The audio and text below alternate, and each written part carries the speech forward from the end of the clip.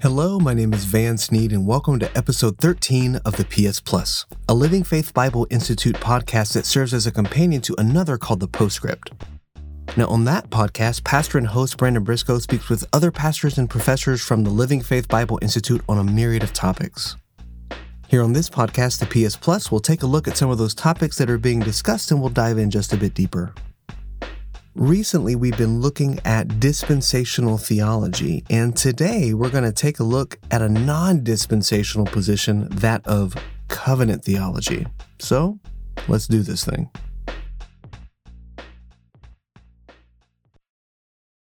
So just a quick bit of warning right out of the gate.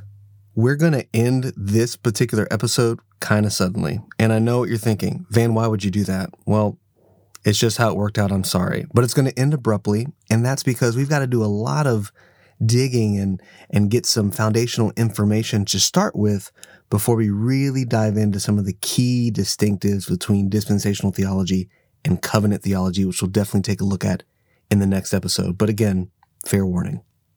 So if we're going to be taking a look at covenant theology, we might first want to define what that word covenant is. And I've got just a couple of working definitions here. And the first is this: an agreement with complete terms set by the initiating party and affirmed by the one entering into it, or a divine promise that forms the ground of God's future dealing with mankind.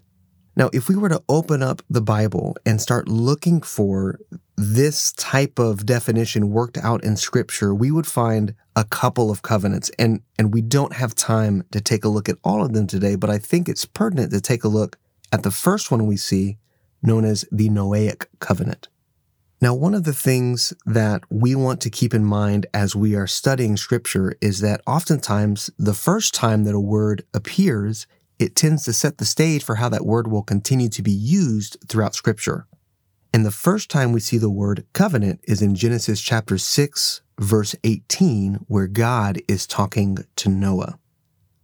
But with thee will I establish my covenant, and thou shalt come into the ark, thou and thy sons, and thy wife, and thy sons' wives with thee. Now, of course, we know this as the global flood where all but Noah's family perishes. After the events of the flood, we see this covenant expounded upon and reaffirmed by God in Genesis chapter 9, verses 9 through 17. And I, behold, I establish my covenant with you and with your seed after you and with every living creature that is with you, of the fowl, of the cattle, and of every beast of the earth with you, from all that go out of the ark to every beast of the earth. And I will establish my covenant with you, neither shall all flesh be cut off any more by the waters of a flood, neither shall there any more be a flood to destroy the earth. And God said, this is the token of the covenant which I make between me and you and every living creature that is with you for perpetual generations. I do set my bow in the cloud, and it shall be a token of a covenant between me and the earth. And it shall come to pass, when I bring a cloud over the earth, that the bow shall be seen in the cloud. And I will remember my covenant which is between me and you and every living creature of all flesh, and the waters shall no more become a flood to destroy all flesh. And the bow shall be in the cloud, and I will look upon it, that I may remember the everlasting covenant between God and every living creature of all flesh that is upon the earth.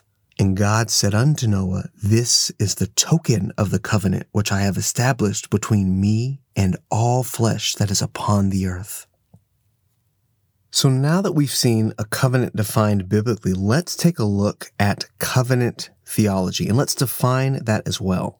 Now, covenant theology is also known as Reformed theology, and a working definition would be this: a system of theology based on covenants that act as the governing categories for understanding the entire Bible. Famous Reformed theologian R.C. Sproul says this about covenant or Reformed theology: it sees the structure or format of covenant in the Bible as being a crucial element in which the whole plan of redemption works out and becomes kind of a key to understanding and interpreting the whole of Scripture. And because of that, Reformed theology stresses this central motif of covenant as the framework in which redemption is carried out.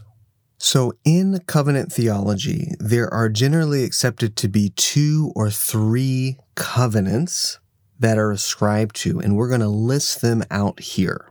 The first being the covenant of redemption. Now, this covenant is an interesting one because it's not a covenant where God is making an agreement with man, but where God is making an agreement with himself, with the Trinity, with the Godhead in eternity past. And that agreement that the Godhead makes with itself in eternity past is that sinners will be saved through the sacrifice of Christ. Again, quoting R.C. Sproul, he says, "The whole point of the covenant of redemption is to show the complete unity and agreement in the Godhead itself in all eternity in respect to the plan of salvation." Now, the second covenant is the covenant of works. Now, this is a covenant, an agreement with God and man. It's an agreement between God and Adam, and by extension, all of mankind, in which his obedience results in life and disobedience results in death. Again, R.C. Sproul, "The covenant of works in Reformed theology refers to the initial covenant that God makes with Adam and Eve in paradise." Now, if you've read your Bible at all, you know that Adam does not stay in the garden because of sin that enters through his disobedience, and that Adam's sin causes him to fail in this covenantal relationship, requiring that another covenant be established. This other covenant, this third covenant, is the covenant of grace. And this is an agreement between God and mankind in which God promises salvation through the sacrifice of Jesus Christ. Covenant theologian Louis Berkhoff calls the covenant of grace, quote, "that gracious agreement between the offended God and the offending but elect sinner, in which God promises salvation through faith in Christ, and the sinner accepts this believingly, promising a life of faith and obedience."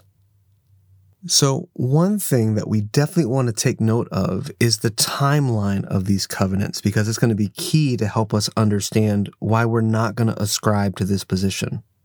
The first is the covenant of redemption, which has happened at some point in eternity past. And so we'll just kind of call that a wash for now. The second covenant, the covenant of works, is established with Adam. But notice, the third covenant, the covenant of grace, is established immediately after Adam's fall. What this means is that the covenant of grace has actually been in effect since Genesis chapter 3. Now, in a critique of covenant theology, Pastor Alan Shelby of Harvest Baptist Church and one of our professors here at the Living Faith Bible Institute has this to say: "Covenant and Reformed theology assumes a covenant of redemption, infers a covenant of works with Adam before the fall that promises eternal life in exchange for obedience, and accepts a covenant of grace, providing salvation for fallen humanity." So there's a lot to unpack there, but I think it's only fair that we actually take a look at the proposed biblical evidence of covenant theology, and we are going to do that in the next episode.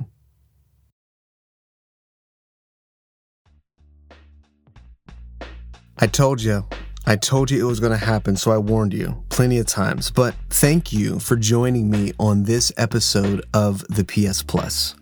If you're curious about the Living Faith Bible Institute, I'd encourage you to visit lfbi.org. Pastor Alan Shelby actually teaches a class on systematic and dispensational theology and covers a bit of covenant theology in there as well. As always, I hope this episode was helpful and edifying, and I hope to talk to you next time. Take care.